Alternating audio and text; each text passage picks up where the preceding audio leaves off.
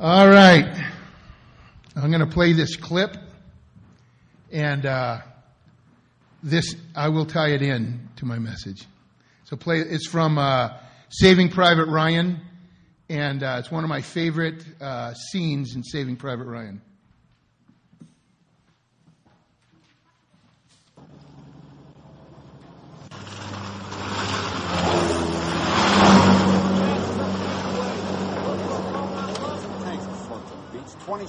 Miller, Charlie Company. Go on in, Captain. I understand your situation. But if we don't offload those dual drive Shermans by 0600, we're going to have an entire division stuck at Carrot Camp with its pants around its ankles. You let me know that. Have Charlie Company hold that Verdeal until we can get some armor out. Yes, sir. Runner.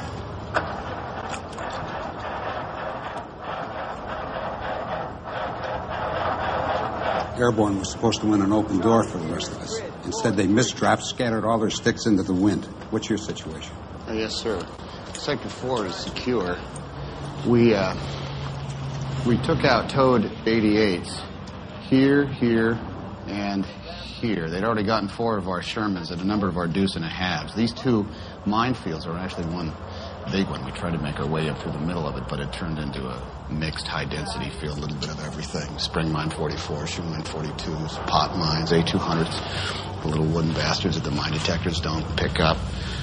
This road here, they placed big mushrooms, Tellermine 43s, I guess were our tanks, from here right up to the edge of the village, right here. So we marked them, called the engineers. Resistance? We had higher support expectations, sir. There was an understrength company without artillery, Wehrmacht, 346th Infantry von Buchkampf Group. We ended up with 23 prisoners. We turned them over to MPs from the 29th. What about our casualties? Well, the figures were 35 dead times 2 wounded. We just didn't want to give up those 88s. It was a tough assignment. That's why you got it. Yes, sir. John. I've got another one for you. Yes, sir. This one's straight from the top.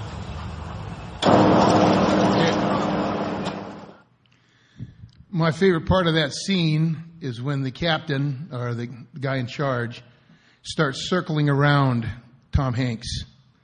You can tell he's looking at him, and admiration, just kind of in awe, because they just pulled off the attack on D-Day to go up to take that beachhead. And then when he said, John, it was a tough assignment. That's why we chose you. And I got another one for you. I feel like tonight, if I could be so bold, I believe the Lord is circling around this church. I believe the Lord is circling around each one of us. And He's looking at each one of us with admiration to say that what you've been given is tough, but I got more for you.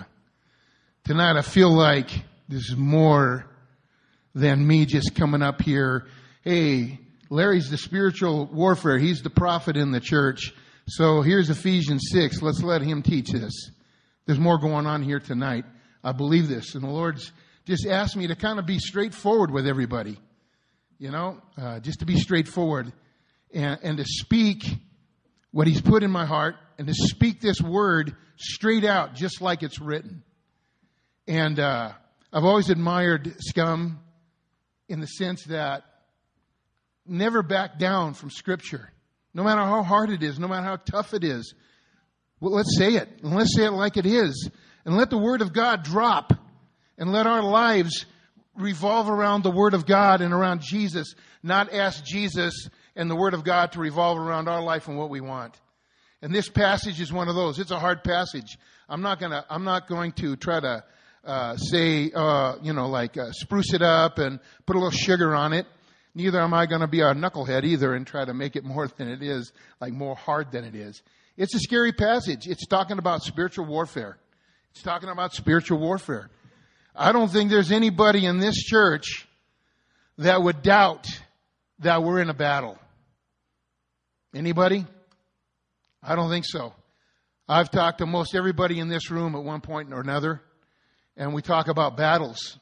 Sometimes feel like we're losing. But Paul in this section addresses this thing. And here's what he's saying. I think the essence of what Paul is saying here said, you are a soldier and you're in the army whether you like it or not. When you got saved, you became a soldier. When you got saved, you got put in the army. And it's the little children's song, you're in the Lord's army, however that thing goes. I haven't sung that in a long time. But it's true. And this passage addresses what we need to fight. This passage addresses in real explicit language who we're fighting. Paul doesn't pull any punches. He doesn't go, oh, well, there's a devil out there and he doesn't like you and, so just make sure you do some of the good things right and, you'll be all right. You'll be all right. He doesn't say that. He says, you're a soldier now. Here's your weaponry. Here's who you're fighting. And here's his tactics. Now let's get after it. Suit up, baby. It's time to rumble. I think that's what Paul is saying. And I would bet that the Ephesians believers knew that. They were the center for the goddess Diana, which was Apollos' sister. They knew what warfare was. They knew what warfare was. So Paul addresses that. And some of us, I know our scum culture pretty good. And I know some of us don't like the military and all that kind of stuff. But we don't have a choice in the Lord's army. He says, suit up, baby. It's on. Game on. And the thing is that he doesn't ask us to do something that he doesn't give the provision for to do it. So I'm fooling around with my notes here because that wind just blew them all over the place.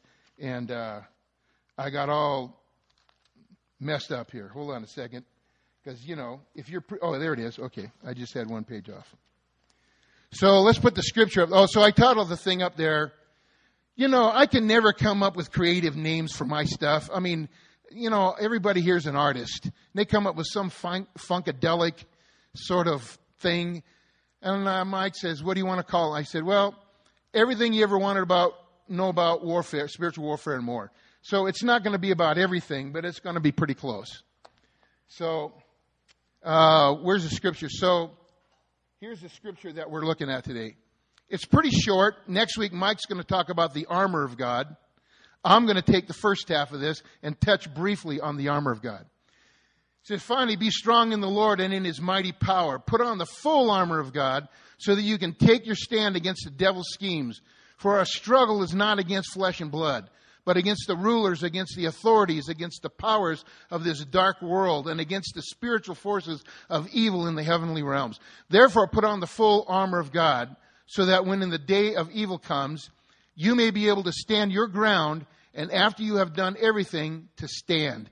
That's, okay, then it goes through the armor. I'm going to camp on this. This is where I'm going to camp tonight. I'm going to camp on this. I got to tell you, this passage, this part here is so rich. I used to have an aunt. I'm Italian, so I have an aunt. Her name was Auntie Adeline. Her name was Adeline. We called her Auntie Adeline. Her brother was his name was Guido, but we called him Uncle Guidi. So it's Auntie Adeline and Uncle Guido, and Uncle Guidi. She used to, I heard all these jokes about fruitcake. People go, oh man, they're horrible, throw them away. When my Auntie Adeline made fruitcake, we couldn't wait to open it. First of all, it was wrapped in cheesecloth, and then some other kind of stuff, and then wax paper, and then tinfoil. We could not wait. Part of it was, I'm surprised us kids didn't get drunk, because it was soaked in rum, but it had fresh fruit, fresh nuts. It was the kind of stuff, when you eat it, your eyes roll up in the back of your head. It's too rich. We would have it for breakfast with a glass of milk. That's how good it was. That's what this passage is. This passage is my Auntie Adeline's fruitcake. It's so rich and so packed. And I'm so stoked to be able to talk about this because this is a lot of my experience, and people say I'm an expert in this field. No, I'm just a knucklehead enough to say yes to the assignment in spiritual warfare. And a lot of you guys sitting in this room have done spiritual warfare with me in this building and with other people. So, all right, so here we go. Let's go to the first part of that verse. Finally, where he says finally. What did I do with that? Oh, there it is. Okay, finally.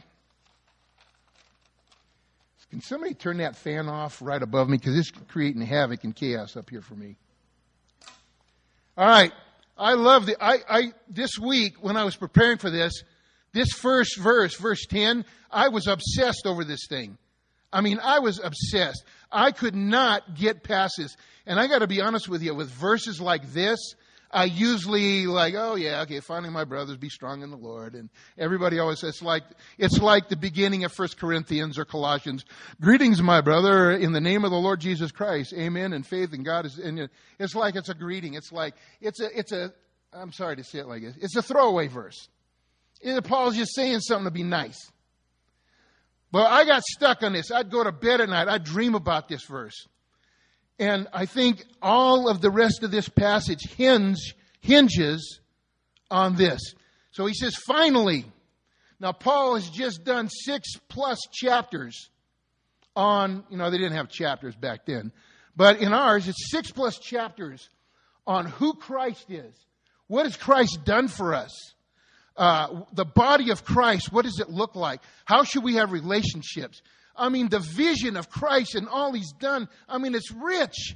Paul lays it down. He had a vision for Christ and all the stuff that goes with who Jesus is. And then he goes, finally. And I just have the sense what he was saying was, okay, it is my last point. But I left this last point. I didn't integrate this subject in the rest of it because it's got to be treated on its own. You just can't go, hey, do a good fight and I'll see you when I come back around again. No, he took a whole second when he said, finally, I have a sense what Paul was saying was, okay, I'm going to give you something now. If you don't do this, all the rest of Ephesians won't work because you were born into a war.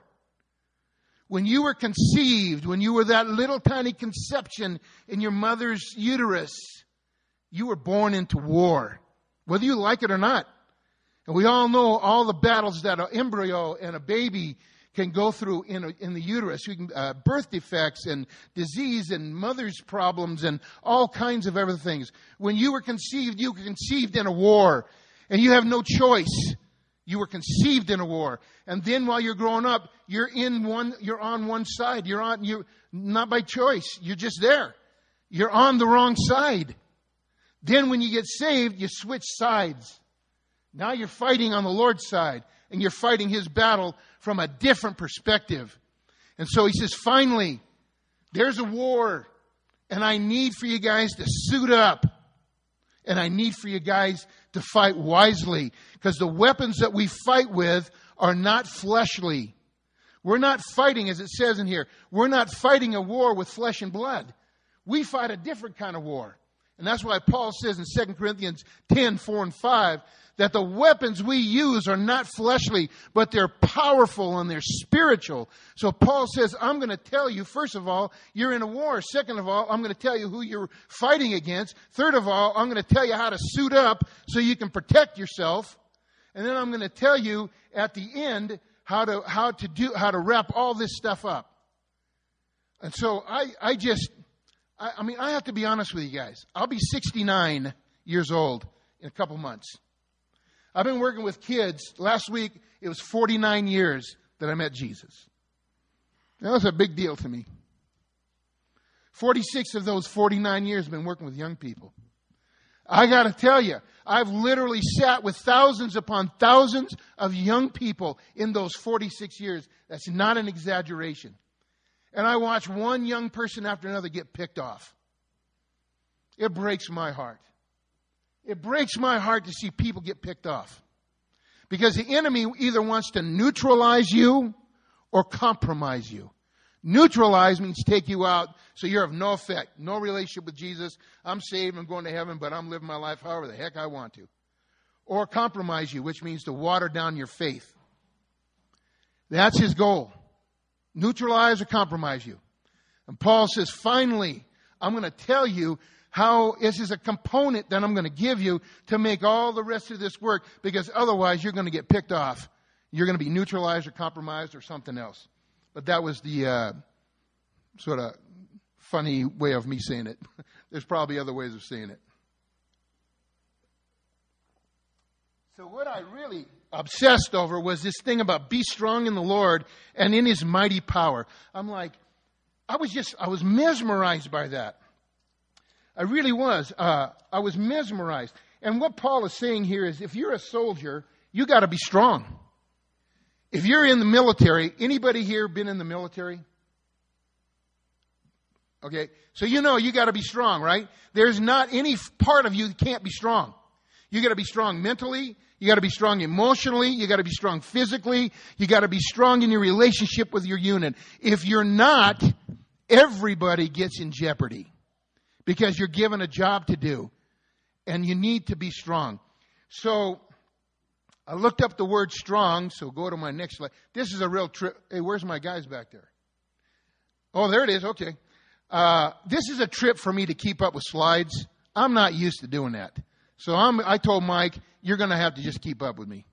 All right. So I looked up what the word strong means. It means be empowered. That means you need power to be strong. And the Greek word for that is endunamou, and I know I didn't even pronounce it right. That's like me trying to speak Chinese. That's butcher the whole thing up. But it means be empowered and to grow in power and strength. So what that means is you don't have power, so you need to be empowered. And you notice it says be strong. It doesn't say do strong. It doesn't say act strong. It says be strong. What God is most important, God is most focused on for us is our state of being. Doing comes out of our state of being. Jesus always cut to the heart.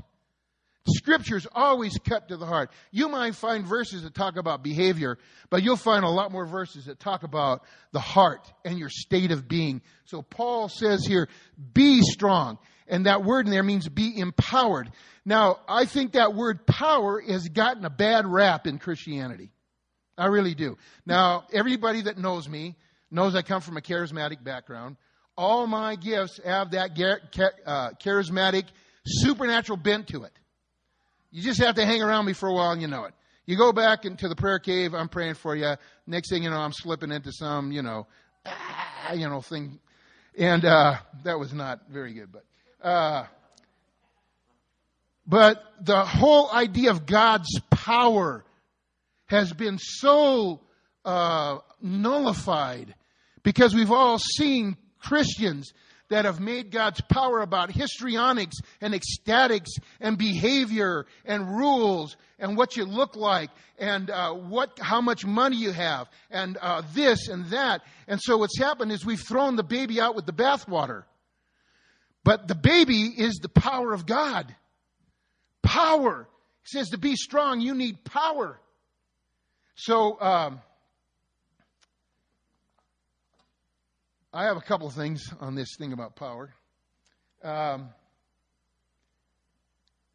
Power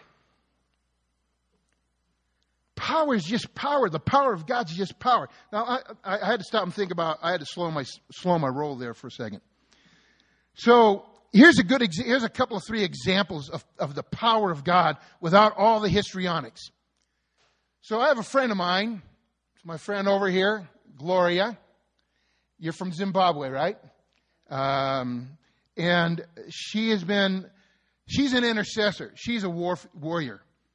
She could pray 8 hours straight and not blink, and it all be effective and not a wasted word in it. I hang out with my friend Gloria. She's one of the most, I know, you probably blush when I say this, Gloria. She's one of the most powerful people I've ever met. She's a threat to the kingdom of darkness. But you know what I experience when I'm around Gloria? Is love. kindness, gentleness. She takes care of me and my wife. She prays for me. I send Gloria prayer requests every week. She writes me back, I'm on it, Brother Larry. She's one of the most powerful people, but you'll never see histrionics. You'll never see this, that. What you'll encounter if you pray with her is the power of God. We've experienced the power of God here at Scum. We've had 5 women here who were infertile. We've prayed for them. 4 of them have babies. The main reason why the other one doesn't is because she's not married. But she told me, she said, Larry, I've been healed of infertility. I said, how do you know? She said, Larry, the cycle, and I have one. It's like that. I was so embarrassed. I was really as red as my shoes. We've had people who couldn't walk without a cane now are climbing 14ers and dancing. We've had people who had something wrong in their body, and we were down here praying on a prayer night. Steve was there. It was Tracy Johnson. And I just heard a loud pop, and something got corrected in her body. And she said from that point on, a lot of her health stuff was fixed. We had a week one time here. Most of you guys might not have been here. A lot of you guys. We did fasting and prayer to break the power of poverty on our finances. Whole week. It was a powerful week. We ended it with a worship time. Mike goes on sabbatical. During that time, we get 2 gifts. The building was paid off.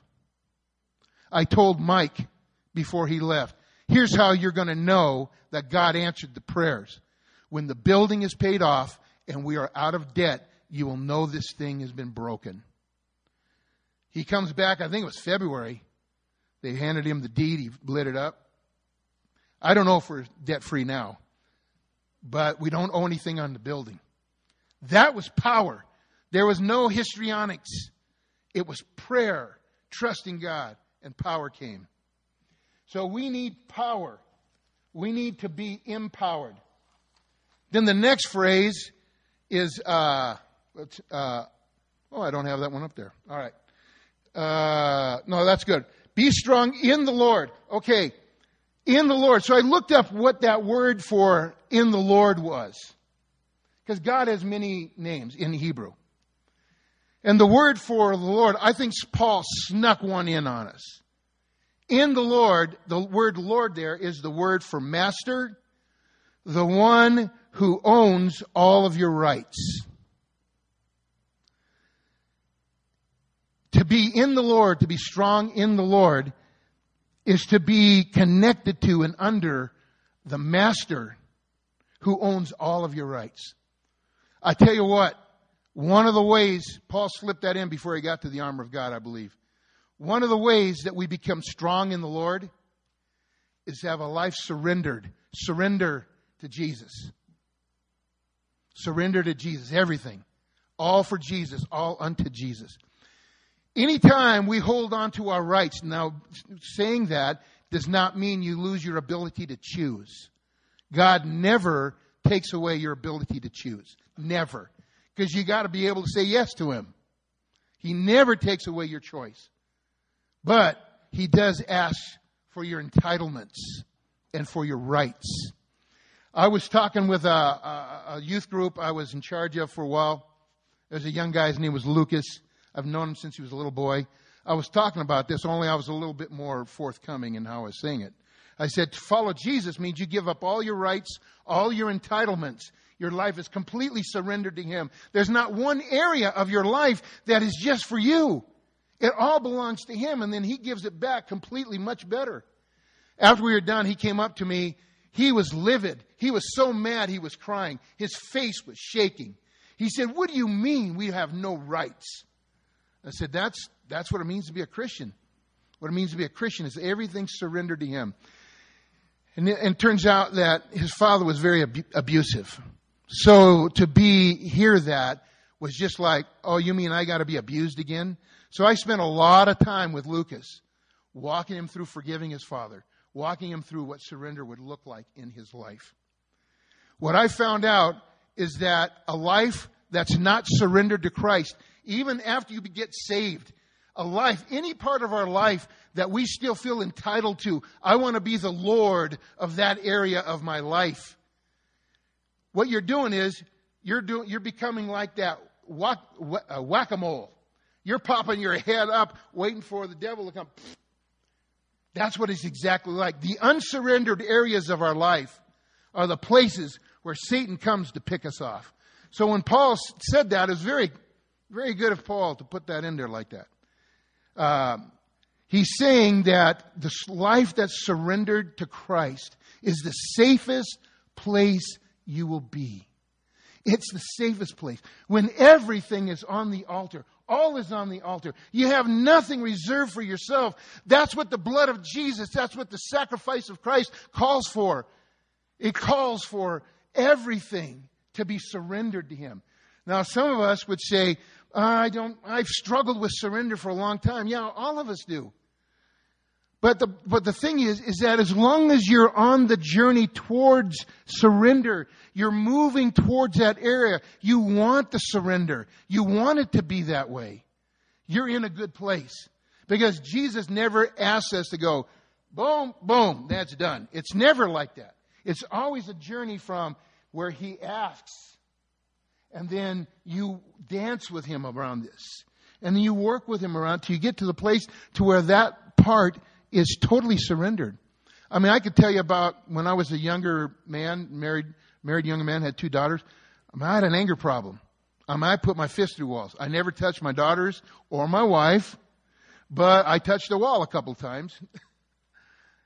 And eventually the Lord got a hold of me, and the Lord showed me where the anger was coming from. It wasn't that I was just a hot-headed Italian man. I had some root problems. And then, by God's grace, when my daughters were teenagers, and I'd come to my senses, I did everything I could to make it up to them. I made things right with my daughters.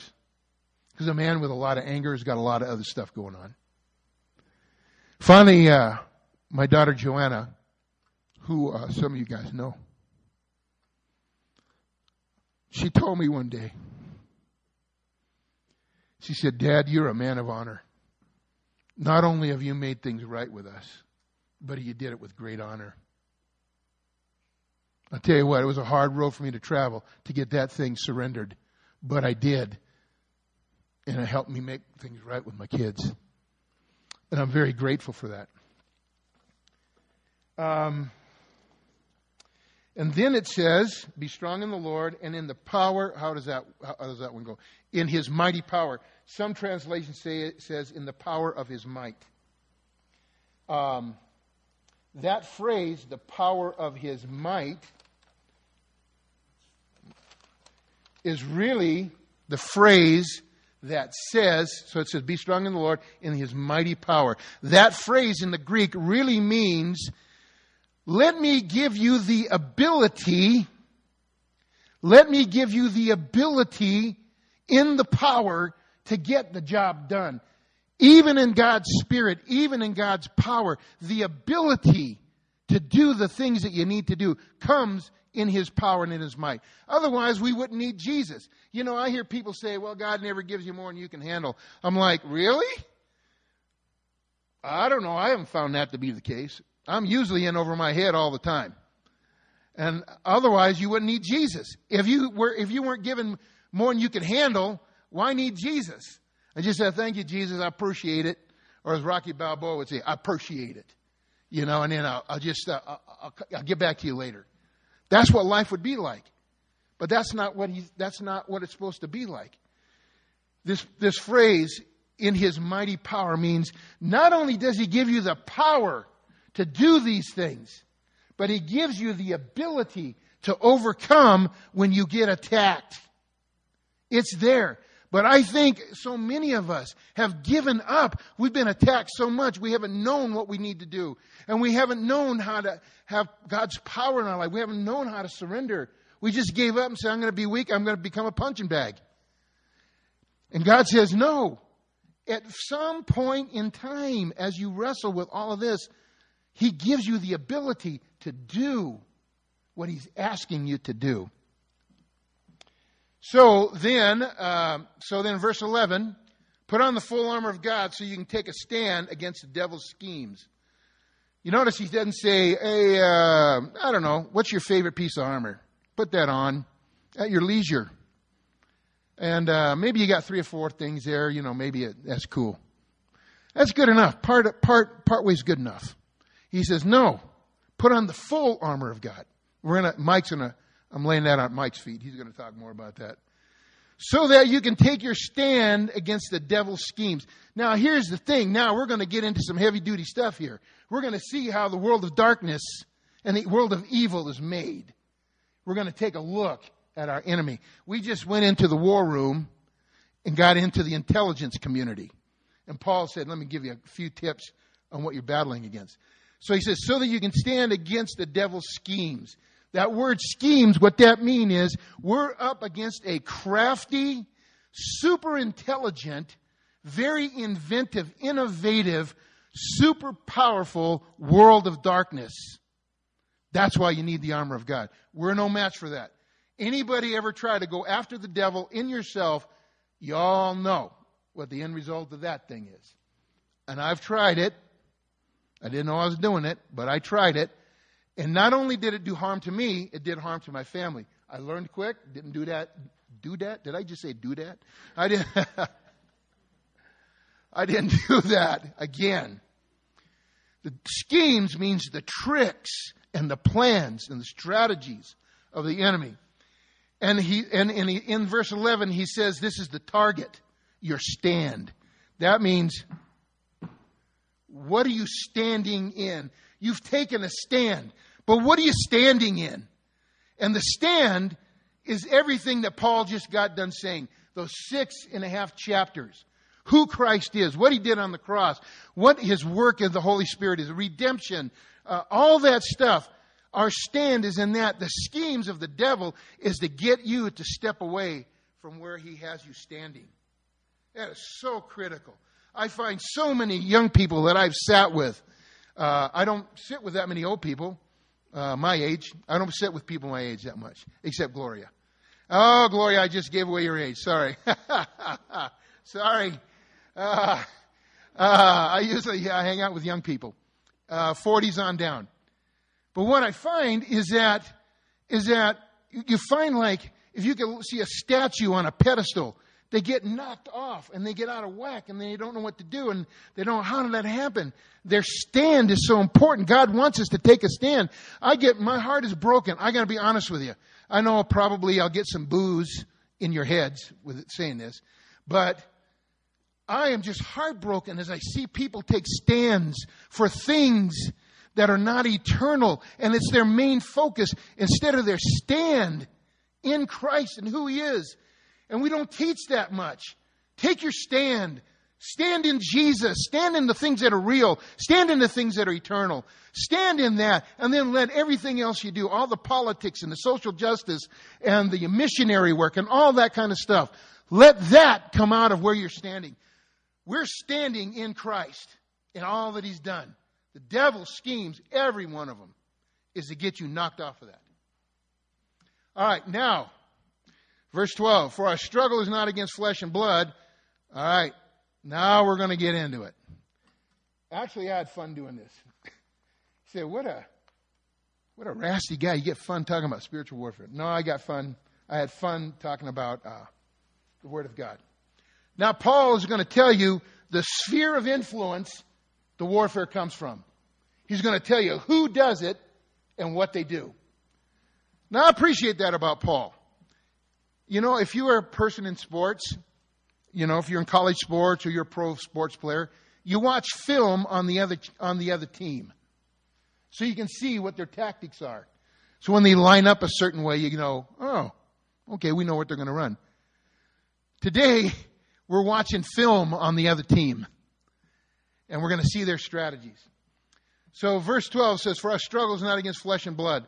So the first one is against the rulers. All right, this is what the word rulers means. This is the Greek word. It's archos.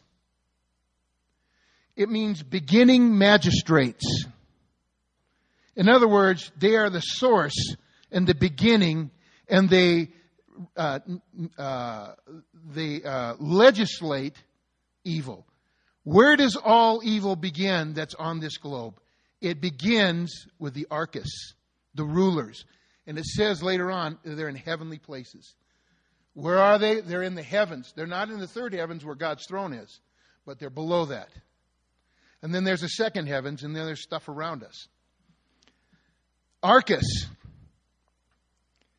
the beginning magistrates. In other words, they are the source where all evil comes from. They have the beginning, the source, and they delegate to others. They invent evil. They invent darkness. All inventions of darkness come from that sphere. That's what Paul's saying. I'm not saying it. So when we talk about, that group of people or that group of this and that group of that, they are really created a lot of darkness and evil. Really, we're going to see a verse that even brings us home more. Really, the darkness and the evil, it comes from a heavenly place, from the Arcus, the guys that are the rulers. Then the next one says against rulers and against, let's see, where am I at? Against rulers, against, forgot a word there. It should be against authorities. So where it says against the rulers, then against the authorities. The word authority there is the Greek word exousia. E-X-O-U-S-I-A. That Greek word means heavy weight. It means heavy. It means authority. And they have been appointed with jurisdictional weight and authority. These guys are the heavy hitters. They carry out what Arcus plans, and they are the spiritual muscle. They're the guys that are under the Arcus. And these guys are the ones, it's kind of like I was watching this show the other day, and this, I have to confess, I like it. Madam Secretary. I kind of like the show. And I like the intrigue and all that kind of stuff. And plus I like Pete Leone. I think she's a great actress. But she was arguing with one of her guys that works for her, and she said, I don't care what you say. The president makes the policy, we carry it out, the Secretary of State. Arcus makes the policy and invents the stuff. Exousia is the muscle that carries it out. So we're fighting not against rulers and not against authorities. We're not fighting against the heavies. And then the third one there is the word powers, spiritual powers. That word in the Greek is cosmocrators. Yeah, that sounds like a roller derby team. The cosmocrators. Yeah. But the word is really about cosmic powers. Since they are called the rulers of this world, their sphere is the air right above us. And they take what the Arcus and the Exousia do, and they enforce it on this globe. So you get a trickle-down effect. By the time you have darkness and evil on this planet, it has trickled down from the heavens through this layer of intelligent organization. And then the rulers of this world are the ones above us that make it happen. So by the time people are involved with this, they've connected with this trickle-down effect. So it says the rulers of this world, their sphere is the air just above us. These guys are in charge of taking what the Arcus and Exousia come up with, applying it, and ruling the world in what's been given them. That's why you can see in Daniel, over Persia, the main dude in Daniel was the prince of Persia. He was the ruler of the world for that area. This, Paul says, this is who we're up against. And then it goes on to, the next one is spiritual forces, and the Greek word for that is pneumatikos. This speaks of the nature of this heavenly government that's made up, it's spiritual in nature. All he's saying there is these powers, these forces, this power is spiritual in nature. But it always, you have to know this, the spiritual world always has a physical manifestation, always has a spiritual expression. By the time there's the physical expression on this globe in people, it has trickled down through these filters, got to us. And then it says, what is their schemes? Go to the tactics. So it says, our battle is against world rulers of this darkness and against spiritual hosts of wickedness in the heavenly places. So as you can see, it's darkness here on this earth. In heavenly places, it's wickedness, it's evil. The evil and the wickedness are formed in the heavenly realms, translated into darkness on this globe. Now you know that Satan's original name is Lucifer. That means angel of light. Lucifer is a master at making darkness look like light. The reason is so it would be tempting and attractive to us so our heart will engage it. That's why we need to be discerning on this earth. Now, I'm not saying we need to be prudes or we shouldn't be involved in any of the things that we all get involved in. I'm just saying that we should be discerning. What do we give our hearts to? What do we get involved in? We have to discern, has this trickled down from heaven and become a stronghold in the earth? A stronghold of darkness? Is there, Satan can make evil look good. He did that with Adam and Eve. That's why they bit. By the way, they didn't bite on an apple. It doesn't say that. It just said a piece of fruit. It doesn't say it was a cherry or an apricot or an apple.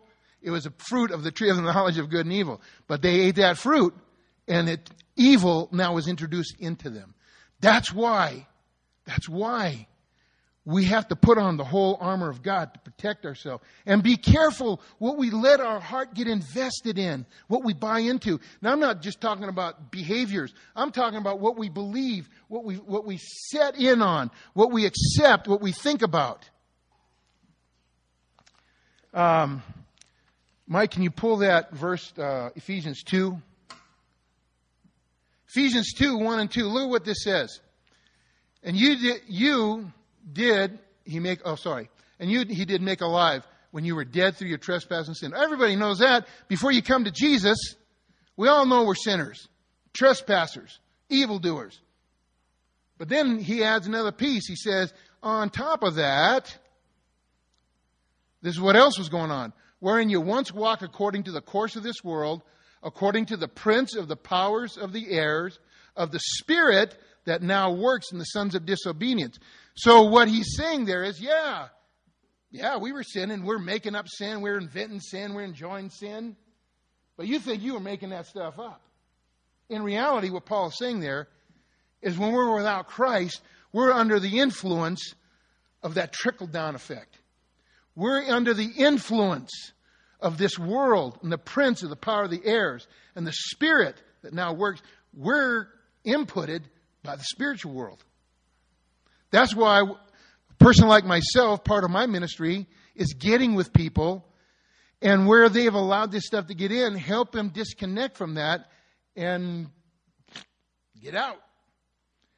So, So Galatians 3:1. O foolish Galatians, who did bewitch you before whose eyes Jesus Christ was openly set forth crucified? Paul is saying to the Christians in Galatia, you got duped. Somebody got game on you. Somebody ran a con on you, and you bought it. It's possible for Christians, believe me, 46 years of ministry, it's possible for Christians to buy into stuff that comes from darkness, and we think it's good. 2 Corinthians 11:3, but I fear lest by any means, as the serpent beguiled Eve in his craftiness, your mind should be corrupted by the simplicity, from the simplicity and the purity that is toward Christ. He's saying to the Corinthian believers, they were really into wisdom. They were really into the Greek philosophy. They had all kinds of things they believed. One of the dangers we have, and Denver, I'm just telling you, Denver is just like Corinth. So is Boulder. You got all kinds of stuff you can believe in. I know Christians who have been Christians for a long time. They've integrated into their faith Buddhism. They say, I can find things in Buddhism that you can find in Christianity. So we just, we're doing the same thing. Hinduism, New Age, you name it. And Paul warns us here. What is darkness? Darkness is basically rooted in deception. And it's not that hard to be deceived and to be in darkness. All right. That was all the bad news. Now I'm going to give you some good news. Satan is a chump and Jesus is the Lord. How's that for a little Christianity right there? Satan is a chump and he is beat on the cross. I always wanted to say the word chump. In my family, my brothers and I call each other chumps all the time. It's an Italian thing. Yo, chump, what's up? Satan is a chump. And he's a liar and a thief. And Jesus is Lord. He beat the devil on the cross. And now Paul wants to tell us about the armor of God. I'm just going to briefly go through this. I'm going to tell you a brief story and then I am done. Talks about the armor. Belt of truth. Where does the belt go? Around your middle. You don't... sorry. Almost made a joke. Belts usually go around your middle. I'll refrain from the joke. Anyway. Some cultures, the belt goes around the neck. But in this one, it's the belt around the middle. If you don't have truth in the middle of your being, God is truth. His word is truth. If you don't have that cinching up the middle, where everything comes together, you're a target. Breastplate of righteousness. What's the breastplate? It covers all the inward part of your being, all the vital organs, including the heart. Why did he call it the breastplate of righteousness? We are all right with God. If you've accepted Christ, you are saved and you can't get unsaved. I'll go toe-to-toe with anybody who says you can lose your salvation. I don't think you can find it in the Bible. You are right with God. But we can live a life where our internal life is not right with Him. Our motives, our motives and our thoughts and all the values and the things we think about, they can get jabberwocky in there. That's a word you probably never heard. Jabberwocky. That's a word my mom used to use. Get out of whack with God. And what protects all your internal life is being right with God, confessing your sin, and confessing the things that don't belong to Him. It says the feet with the gospel of peace. Feet, your feet in this section is for standing. Our feet in the gospel, meaning what is the core of the gospel? Jesus is God.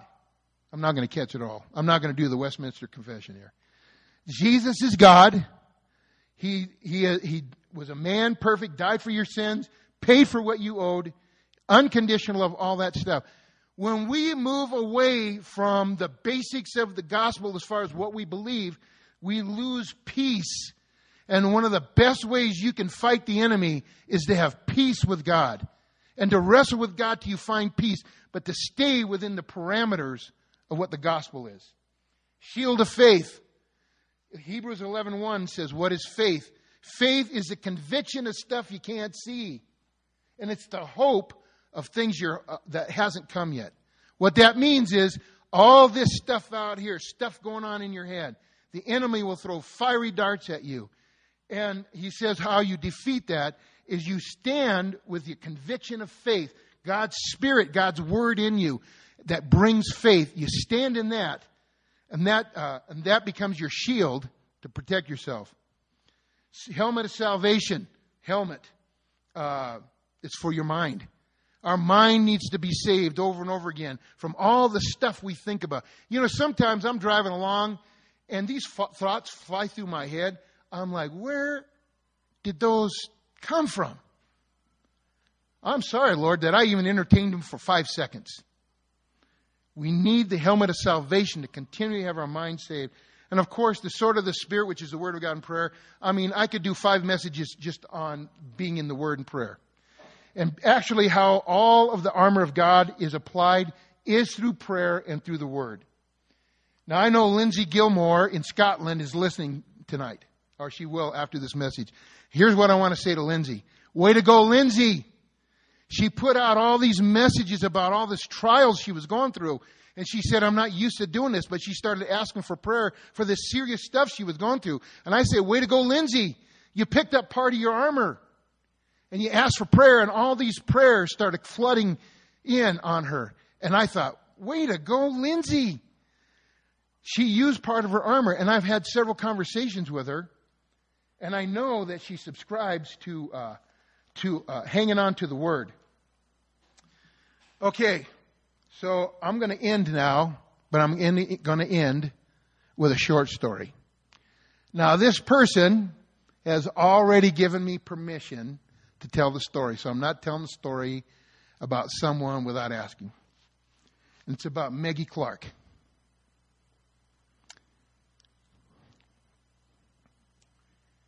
This whole thing I preached today was Maggie's experience. When I first saw Maggie, first time I saw her, I was sitting over here. She was running around, and my first impression of Maggie, her heart and soul is disheveled. She is chaos. She is going 10 different directions. She is this, she is that. I mean, I'm like, oh my gosh, my heart went out to her. At the same time, I was convicted that one day I'd have a conversation with her. And it turned out it was true. We started to have a conversation. And one day we sat down in the purple room over here. She was telling me about this stuff she was into. She was a Reiki master. I said, you mean like a Reiki? Like Ricky Ricardo? No, I was kidding. I did say that. Trying to keep it light. But Reiki. And I said, what is Reiki? And basically what Reiki is where you go inside of somebody, you take their bad stuff out, then you put the good of who you are into them, and they get healed. Right? She was a master. She was a Christian. She was a master Reiki lady. And I said, well, do you know where that came from? She goes, well, yeah, Jesus invented it. I go, no, he doesn't do stuff like that. First of all, who's the source of healing? Oh, I guess I am. So yeah, so it can't be from Jesus. I said, it's a Japanese healing art. So I said, here's what you can do. And I said, by the way, it's very demonic. Very demonic. She looked at me like, what? So I said, you go home, you research it for yourself. Call me up if you want to do something about it. 2 days later, we need to talk. I'll never forget that text. We need to talk. So Tracy Johnson and I, what up, Tracy? I know you're going to listen to this. I'm saying a shout out to all my friends out there. So Tracy and Maggie and I sat in that room over there. Spent 3 hours unplugging, disconnecting in the blood of Jesus, in the power of God's Spirit, with the Word of God. Everything that had to do with Reiki. Everything. It was marvelous. I was worn out. Tracy was a real trooper. When we were all done, I watched Maggie. She took her hands and she set them down on a table like this. I said, what are you doing? She said, the Reiki energy is gone.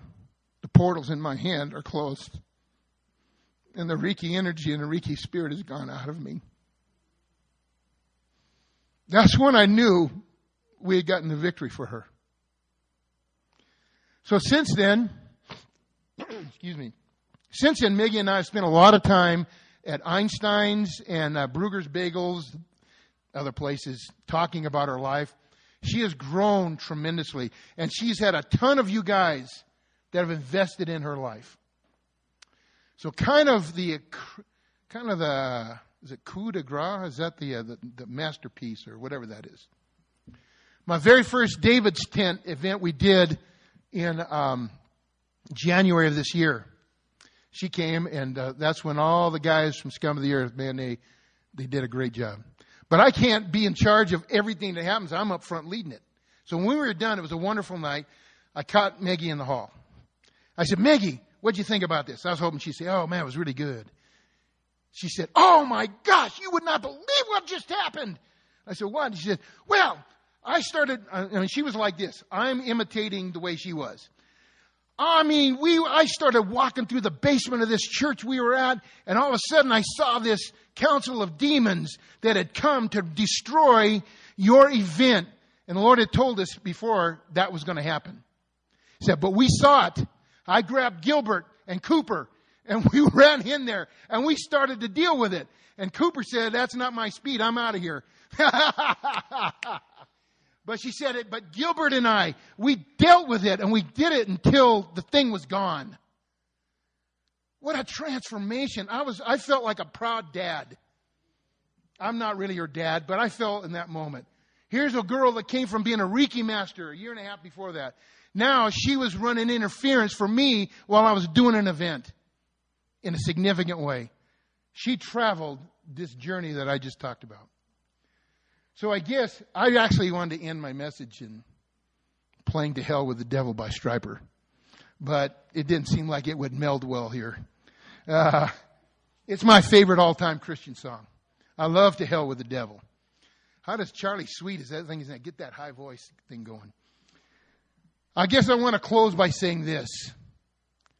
We need the power of God, and we need to be strong. We shouldn't feign being weak. We shouldn't feign being strong. We should say, I need to be strong to be a soldier, to be in the army. I need to put on all the armor of God. I don't want to be a victim to the trickle-down effect of this darkness. What I want to do is I want to be so strong and I want to be so suited up that God can send me. That's why I like the grave robbers. They go to all these clubs and they preach the gospel to these kids. Be suited up. God used me to go after kids, after people, to help them move from the power of darkness to the power of light. I really appreciate the chance to speak on a topic of this, and I don't know, I don't have any way of smoothly getting out of this, so I'm done.